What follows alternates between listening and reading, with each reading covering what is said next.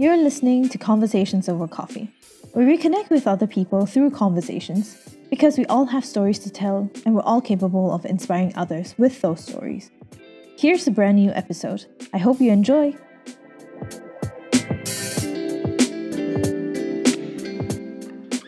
Okay, let us summarize what I do. I'm a mother. I used to be a wife. I gave that job up. I gave that job up.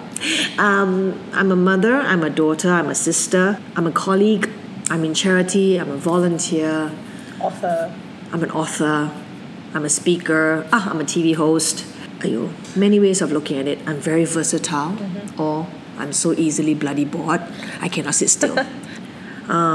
Many different angles at looking at that, because most people stick to one thing and they do it really well. I don't know if I obviously don't stick to one thing, and I cannot tell you whether I'm doing well until the day I die and someone writes my obituary. That would be a good testimonial to how I've been. So until then, it's still work in progress. I would like to credit myself for having quite a bit of transformation in terms of who I was and who I am today. I still have room for improvement. I'm looking forward to that. I spend most of my time at Kachara Buddhist organization. People are like, oh, so you pray every day. I wish. I'm sure my guru would like me to pray every day. No, I contribute my time in more behind the scenes of Kachara in terms of the administration and operational side. But the whole motivation is spiritual, in a sense that it is to make sure the Kachara organization is operating well, so that people can enjoy their spiritual home, which is what Kachara is all about. So this is what I do. I spend a lot of time in Kachara, and because I take care literally of a temple, so I become to call myself a temple keeper. I think it's pretty sexy. Temple keeper. What do you do? Oh, I upkeep a temple. So I'm a temple keeper, yeah. So you tell people that? Yeah. I know. People look at me like, huh? I say, yeah, right? They probably expect a nun, right? I'm so far from that. But anyways, yes, I upkeep a temple. And I'm actually quite proud to say that. But you used to be a TV host. Yes. Oh, yeah. That part of you've forgotten for a bit. Yeah. I mean, my last season was 2-3 years ago. I mean, I did that for 4 years. So Do you miss it? Do I miss hosting a paranormal program? Well, not just the paranormal I think part. so. I think I miss it because it was nice to. I'm going to be honest. It was very nice to be in front of the camera. To me, that was one of my little success milestones because I've always wanted to be in front of the camera. But then life took its own course and I didn't have time to develop that. So eventually I decided, with the inspiration by my guru, His Eminence Sam Rinpoche, I stood in front of the camera for 4 years. I would like to say successfully. So I do miss that. I miss that scheduling. Yeah. I miss the team, I miss the content, I miss the excitement of filming, I miss the excitement of the stories, exploring, because paranormal is an interesting, very, very interesting genre. Most people fear it, but they like it. It's so weird. Love-hate relationship. It's a very much love-hate relationship, and I actually think people were probably watching me thinking when I was going to get possessed or when I was going to fall on my face into a cemetery hole. Did they ask you that when they meet you? Like, if they ever meet? Like, I'm sure when I meet people who see my show, top 5 questions, okay, top 3 questions, weren't you scared? In my head it's like, duh, if I'm scared, how to do for 4 years? But the truth is, I had spiritual protection, and I had my guru, Sam Rinpoche, who taught me the basic principles of mutual respect, even though you can't see them, and to understand this whole universal energy thing, and that it is supernatural, it is phenomenal, it is paranormal. But if you remove all those labels, it is what it is. And that's why my tagline, what you see may not be real, and what is real you may not see, because it is what it is. I think that 4 years of filming the paranormal and working with things I can and cannot see gave me additional deeper insight to understanding how things are and how things are shaped, whether you like it or not, whether you can see it or not, whether it is a different level of being, a different realm. I think acceptance, which is flowing with what I'm saying right now, acceptance is one of these things that happen with time. Maturity, exposure. And I think it is one of the qualities that should be used to measure success. When you have acceptance, you are successful when you accept failure as part of your success. Oh, yeah, that's You know what I'm saying? And the thing is, most people fight failure because it's negative. But I think acceptance of failure is very key to success. So I think that's very important. And that was one of the few things that I walked away with when I ended my show at season 4. Yeah. You decided that you made that decision that you're gonna end it at season. Yeah, because it's very tiring. It is. It's exciting. It's interesting, but it takes its toll. And the subject matter in itself being paranormal, and I didn't exactly fabricate. I don't allow fabrication of content. I don't allow to make sounds that were not there. I don't allow the editing to put in a shadow or a figure which was never picked up, or I didn't experience it. I don't do that. So my radars are constantly up when you're filming. And it takes a toll because it is tiring. Yep. Because not only do I need to pick up, I also need to protect.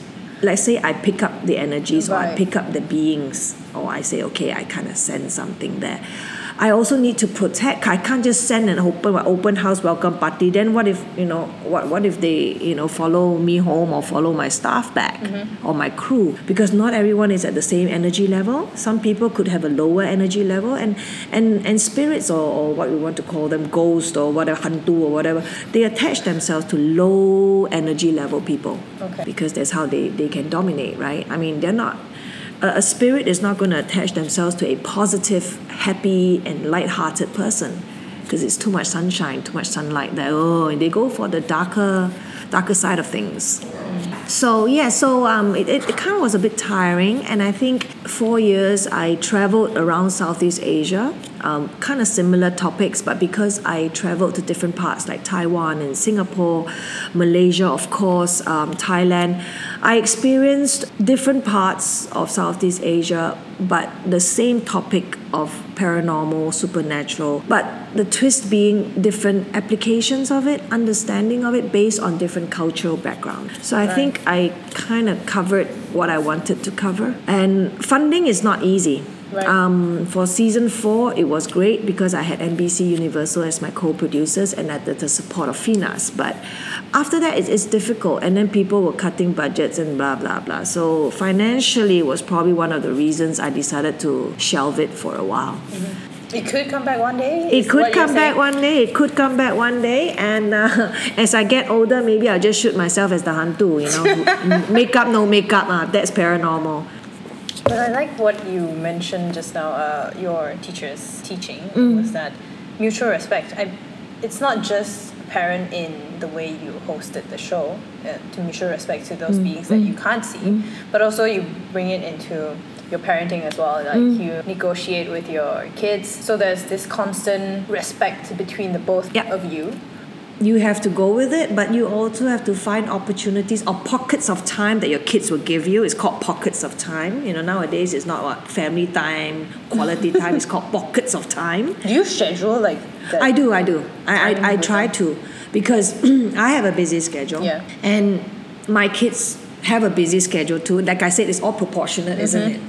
And so I do try to fix times when I insist that they have to make that time. So even that time, if girlfriends also turn up, they join my time with my boys. Of course, girlfriends is a completely different subject matter, which falls under parenting and negotiating as well, and a lot more terms and conditions, but that's a whole separate subject. Yeah. But they're allowed to have girlfriends. Why not? I mean to say, like, a lot of traditional parents don't, like, hey, you can't have a partner until, that's the key word, traditional parent. That is so what I am not. You're a progressive parent. I think I'm a lunatic parent. Because I think if you're not crazy, don't have kids. But you have 3, so you're like... Yeah, I have 3. Super crazy. I have 3 boys, so I'm a crazy person without the comfort of a daughter. So that makes me double crazy. 2 of them are at home, but one is like not within your... Not within my reach, no. We have WhatsApp and audio messaging. Whoever said you can't harass your children? What do you think they're for? Okay, do you follow them on Instagram though? No. They don't allow you, is it? They do. They actually do. They actually do. Because I told them before, if you block me on social media, I know where you live. Children always accuse parents for favoritism. or you prefer Koko before me, you prefer my younger brother, or you prefer the middle child and stuff like that, How I overcame that accusation was, regardless who started it, the next person started the next round. So all of them started it. So they always get punished together, regardless of their argument of who started it first, because the second person continued is the first person who started the next round. I said it so fast, those words, that they were baffled and just accepted they were all guilty. So I took care of favoritism conversations by saying that they were all punished together. At the same time, they were also rewarded together. So that's how I manage equality at home. I think the most important thing about being a parent is to always ensure your kids are assured that you'll be there for them, no matter what. Right or wrong, you're there for them, so that they will come to you when they mess up, so to speak. So that they will come to you and you can do what's best for them.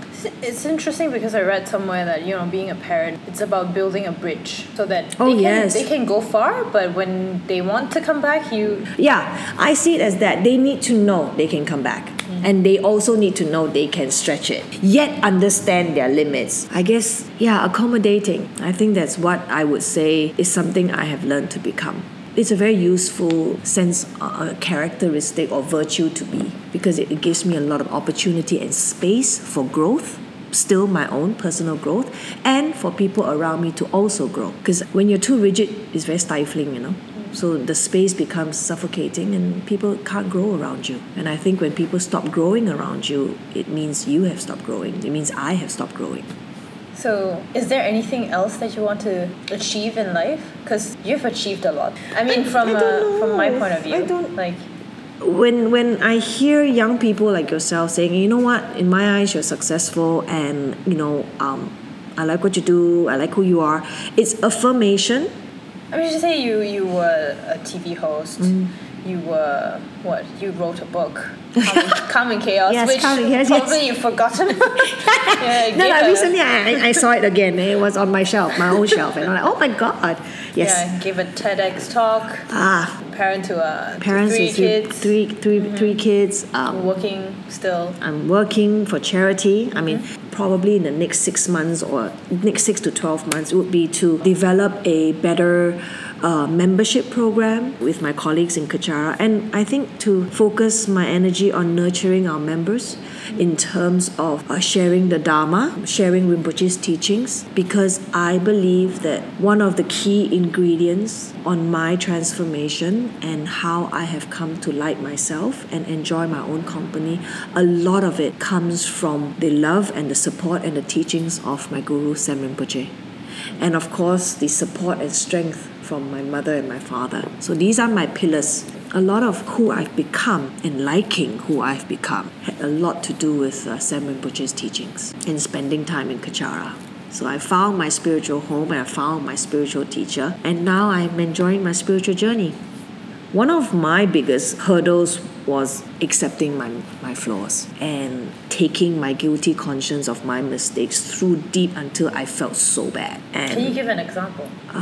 I'll try to generalize it. Here's the trick to relationship management. When you hurt someone, instead of getting defensive and justifying why you hurt someone, I suggest you actually feel bad and regret hurting someone. That means forget the justifications, forget explaining why you hurt someone, and just go straight to, I feel bad for hurting that person. In any shit situation, it's very easy to blame, and we all have a right to blame, but let's keep it short. Okay, tell your victim story max 10 minutes. Get over your victim story, time to move on. Don't just read about happiness. Happiness is a daily choice, and it takes a lot of effort. Happiness is an experience one will feel and enjoy, but it takes effort. One of the conflicts women have, and this was an interview I did on Her World magazine long time ago. As a career mother, one of the things that you deal with a lot is guilt. When you're at work, you feel guilty that you're not spending enough time with your kids. This guilt will eat you up, and it will affect your work, and it will affect your quality time with your kid, because you end up being consumed by guilt. And then you will do stupid things like buy expensive gifts for your kids to make up for it. So How do you live with guilt? First of all, what drives the guilt is this so-called illusion of balancing time. Women who work and are mothers are expected to have this magic formula of balancing time. There's no such thing. At every moment in time, you will make a choice to do something. You will make a choice to make a certain decision between your kids and your work. I give you an example. You have a project. Your project will get you a $2 million contract. You have a kid. Your kid is running a fever. You're running a fever of 37.3 and your kid is about 18 months old. Your meeting is in its last 45 minutes to seal the deal. At that split second, you need to decide. Go home to a 37.3 fever or finish that 45 minute and close the deal. My choice is finish the deal. Why? You have a nanny at home, and most organized mothers would have paracetamol at home as well, prescribed to you by your pediatrician. And your nanny should be able to give some already to your kid who's at 37.3 degrees. Finish the deal, go home. At that moment in time, my choice was the deal. Does that make me a bad mother? No, it just makes me, it's called risk management. Because the risk of not closing that deal was much higher if I didn't finish, but the risk of my kid is lower because it's 37.3 and I have paracetamol and my nanny knows what to do. 2.5 mil paracetamol will bring the fever down because previous experience tells me that, right?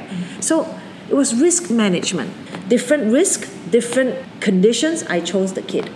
So what am I saying here is, at any one point, as a woman who's working and with children at home, you will make choices. And sometimes they may not be the wisest choices based on other people's opinion. But it is the best choice you as a woman can make, trusting your instinct as a mother and trusting your professionalism as a career woman. So please, women out there, if you're working and you've got kids at home, remove guilt from your emotions. Replace it with trusting your instincts. That's how I have been looking at it, and it works. Involves a lot of flexibility as well. Yeah. Because in my head, it's more of a rigid schedule, but to you, it's more what happens at that point of time. Yeah. Just take it and go, and don't take it, run. Don't regret. If something goes wrong, fix it. Don't blame. Don't sit there and ponder how it happened. It happened lah. Take responsibility, fix it, and then do some review sometime down the road, Do a self-performance appraisal lah. Even companies only do it once a year. Why you going to do yours every day? Do a self-appraisal annually. My evaluation of self as a mother. Interview your kids. Yeah, do a self-appraisal once a year. Don't do it every day. Don't bash yourself up. What do you think success means to you? How do you define that? For me, success is when I wake up, I look forward to what the day holds without a real plan, what it's going to hold. And to go to bed, whatever time that is, not feeling I haven't done enough. There are nights when I say, man, I should have done more. I should have, this particular situation, I should have done more. But I fix that thought before I fall asleep by saying, I will do more. So I have a positive affirmation, or else the whole night I can't sleep because I'm thinking, I should have, which is something that no point, right? It's over. The day is over. I should have, I will tomorrow. Yeah. Just to wrap it up, thank you for spending time with me. Our meetings always is me talking. Then, what was the agenda? So great to have you here today, and you ran out of coffee, I realized. Yeah, it's good. So glad you enjoyed. I hope you enjoyed. I did. I did. I always enjoy talking, but I hope that this conversation has covered a lot of angles. I think sometimes I will forget what I'm talking about, but I hope that this conversation, when people hear this conversation, they walk away with whatever they walk away with. And take action. Take action, yeah. Not just realize and do it. Yeah. Don't just do research. Execute the research, implement the plan, execute it, yeah. Yeah. Thank you. My pleasure, always. Thank you for tuning in. If you liked it, please like the podcast, save it, or share it with other people. If you have any feedback, reach out to us via Instagram. You can find us at convo.coffee. That's convo.coffee. I can't wait to hear from you and connect with you. That's it for me. Till next time. Ciao.